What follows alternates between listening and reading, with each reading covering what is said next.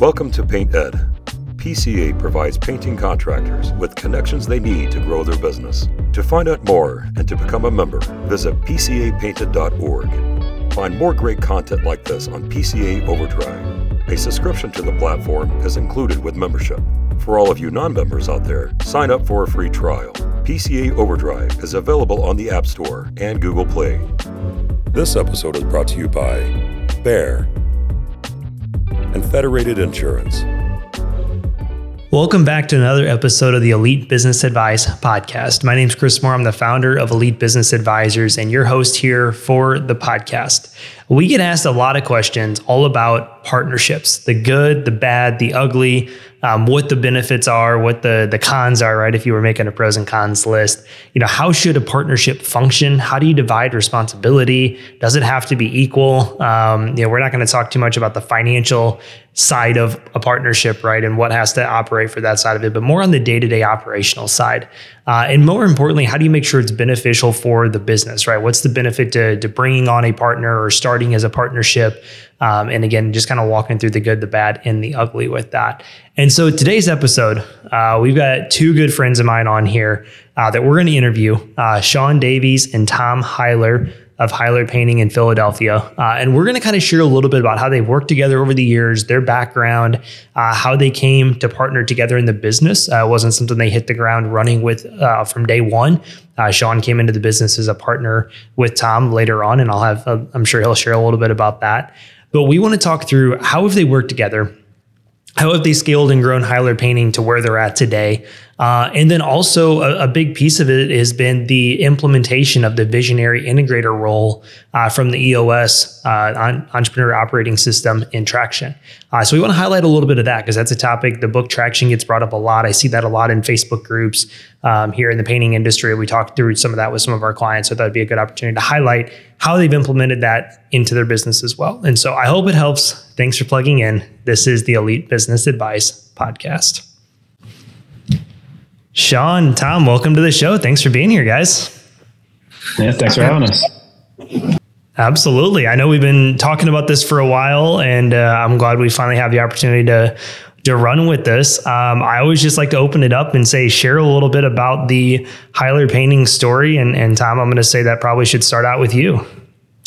Yeah. So growing up, my father was a painter. He's what we call a journeyman, and he bounced around to a couple of different companies, right? And I worked over the summers with him while I was in high school, and I learned a lot about the trade. And then when I decided to go to college, I joined a program called College Works Painting.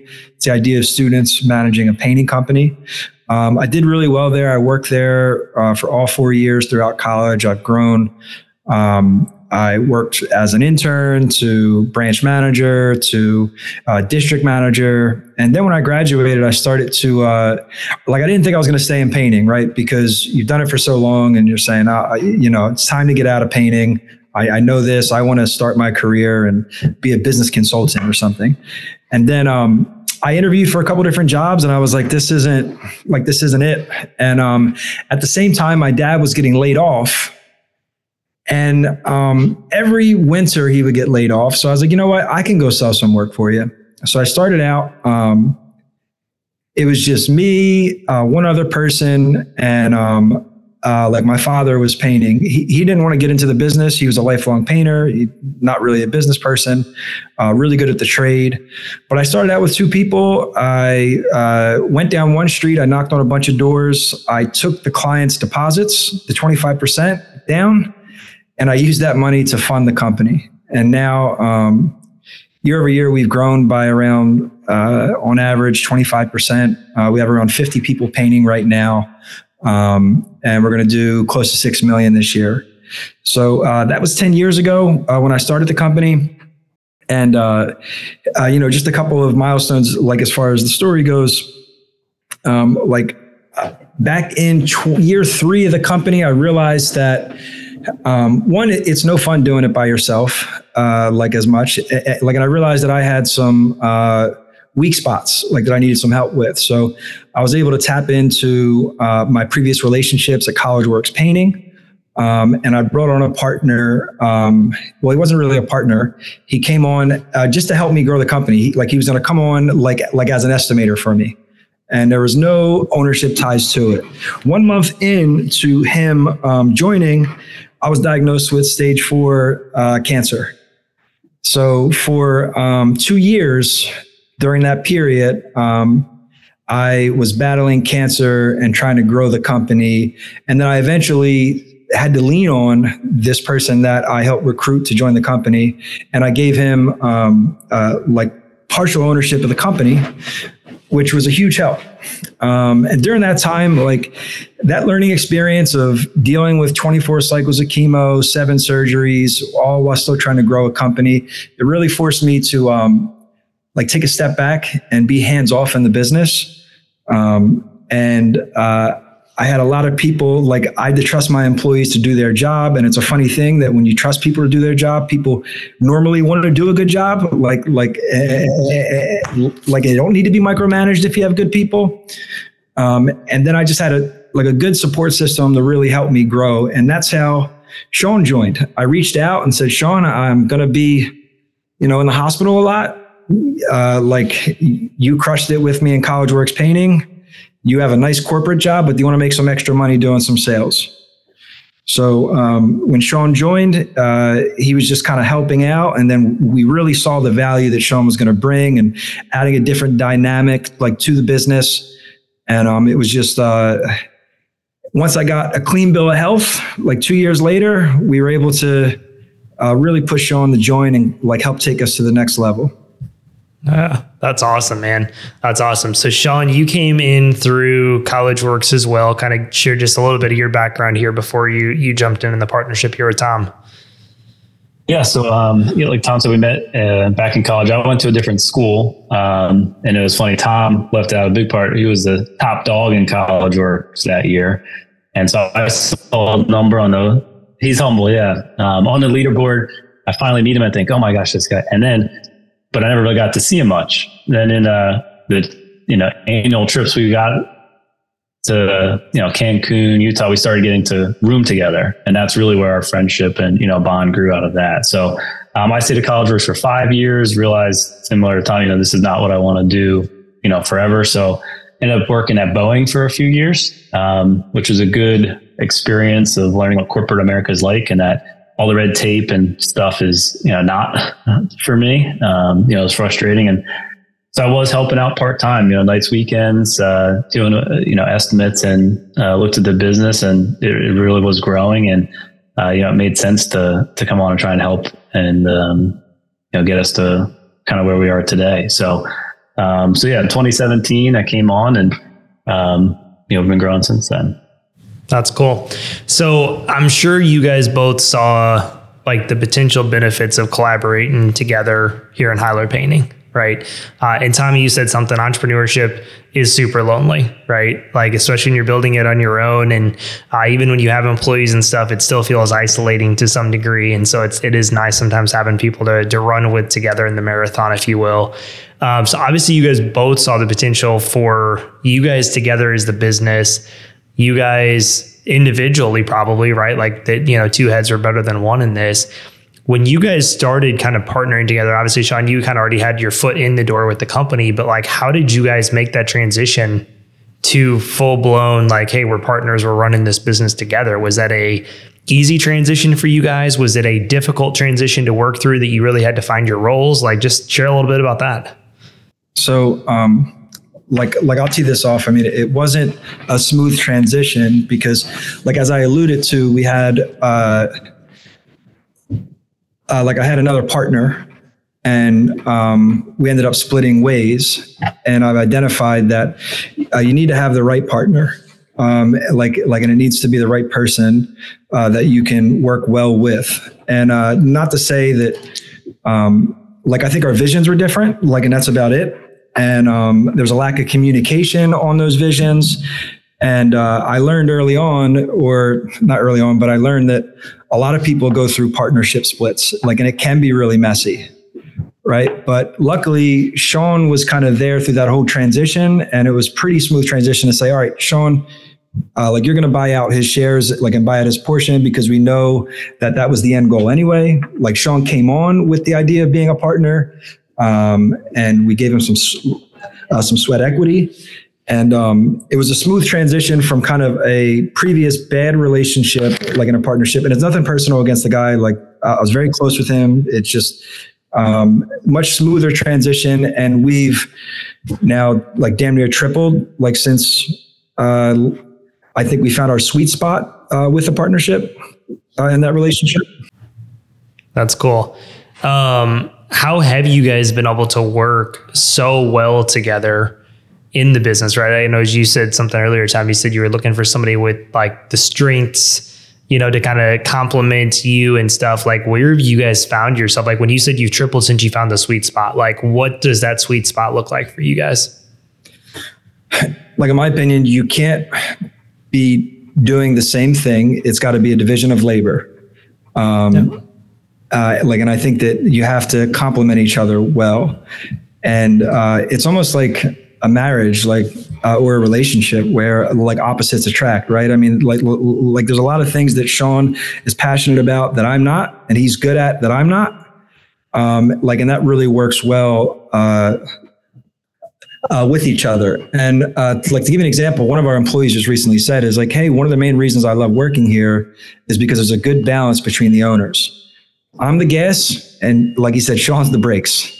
Right. So I'm trying to go, and having that person to kind of like slow us down when needed to stay on track.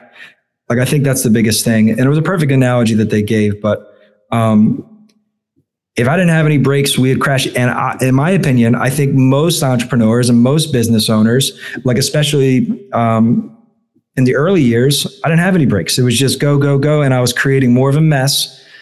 And a larger mess. I mean, I was still growing and stuff like that, but I needed someone to kind of really help slow me down a bit and help like steer, like, and make sure that I'm going the right way. That's good. Sean, when you are the brakes in the relationship, I love the analogy. It actually sounds kind of terrible almost, but I love the analogy because it makes sense. Do you ever feel like, and I'm going to bring this to a point here after you answer the question, but do you ever feel like sometimes Tom's go mentality helps you let off the brakes a little bit? Like, do you ever feel like the realistic side of the company, it's easy sometimes just to make decisions to slow things down, but reality, like he kind of helps you understand why things should keep going? Oh yeah. I mean, multiple times I'm trying to get something perfect before I roll it out. And, you know, it's progress before over perfection. Right. And so it's a constant reminder between both of us of this is too much gas, and him saying, not enough gas. I need more. Like, I need to see some progress here.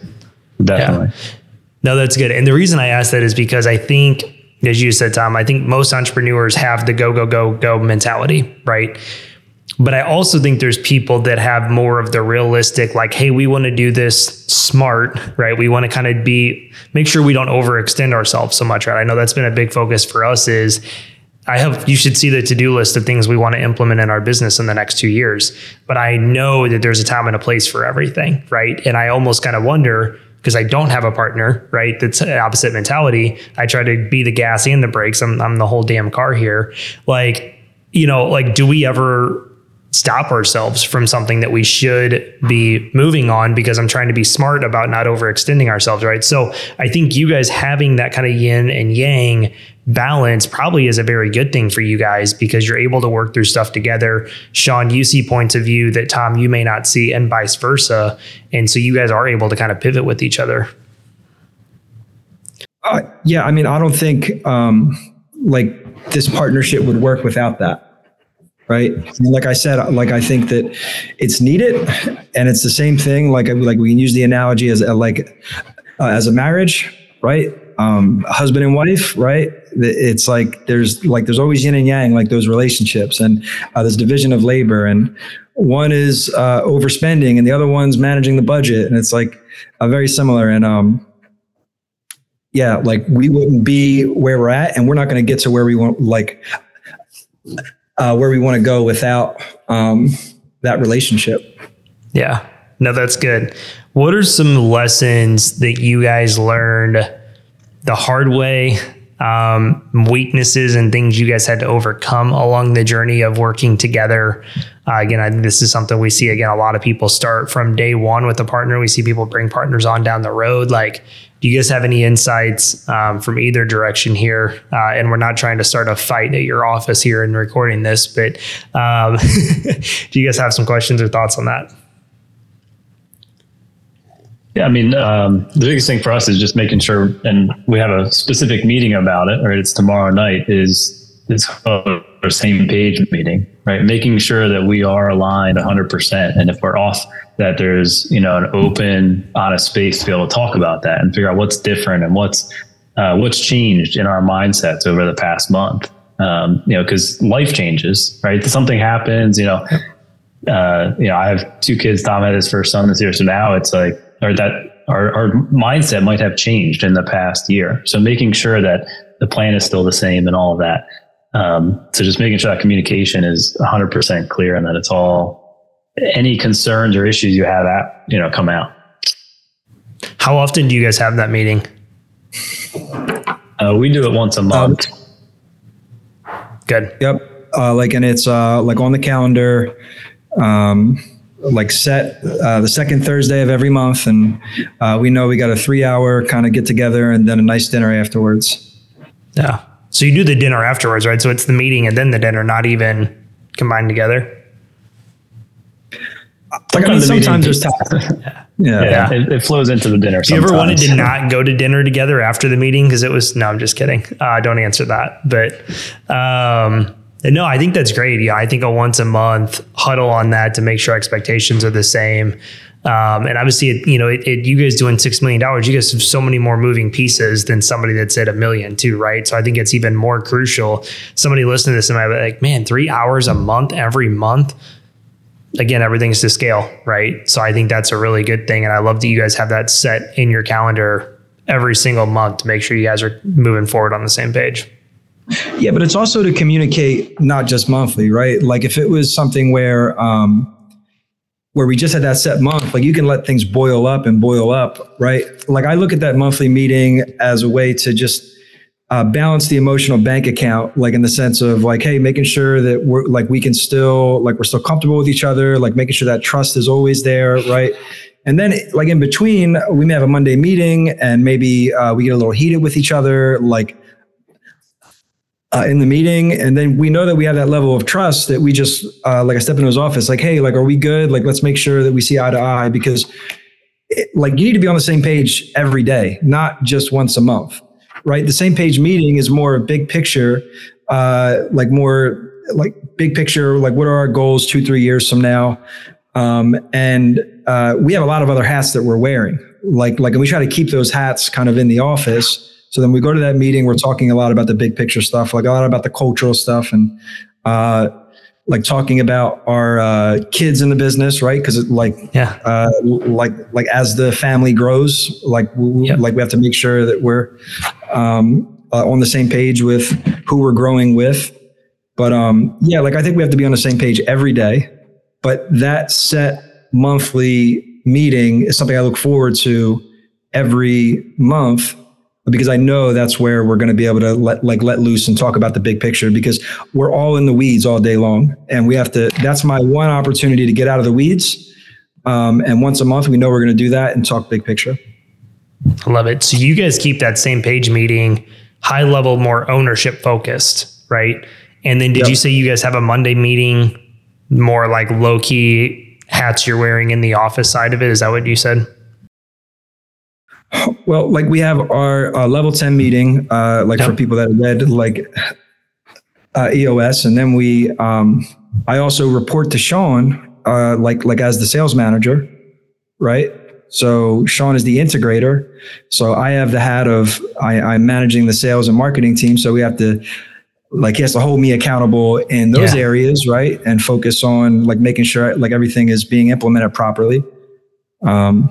There's other meetings where I have to take this hat off and put on another hat and be ready to be held accountable, and be ready to be coached, right?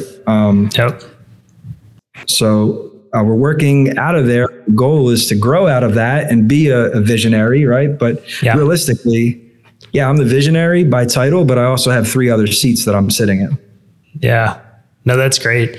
I know we're going to come back to that here a little bit more on next week's episode. I want to finish this episode off here more so focused on the partnership side of it a little bit. Like I said, we're going to dive a little bit more into traction and stuff too. Just a couple of things that we get asked a lot that I think you guys could probably shed some great light on would be, how, I guess, one question for you guys, like, when did you guys hit $1 million? Like, how many years into the business did it take you to get to the $1 million-ish mark? And then how many years to go from $1 million to, you said you guys are going to do 6 here in 2023? So, year 3, right? Well, no, it was year 4, probably 2016 is when we hit $1 million. We did 1.2. And at that time, I just got, gotten into remission, like from cancer. Well, then at that point from 2016, that's when I was able to like really, really work, right? And not be kind of part-time there. And so from 2016, we hit $1 million, and that's where we're at. Okay. How did you guys market, and how do you guys market now to get the amount of leads you guys need, in those early stages, but then obviously so 2016, so 7 years later to take that from 1 million to 6 million, like how has that progressed over time for you guys? I mean, I was gonna say it's a lot of different sources. We're constantly trying something new. I do think when we were first started, we relied a lot on Home Advisor and Angie's List and the paid for leads, and have transitioned as we could slowly away from that. Doing some direct mail stuff. Like Tom said, part of the reason he started this was to try not to have to lay anyone off in the winter. We used to go door to door in the winter ourselves if we didn't have work.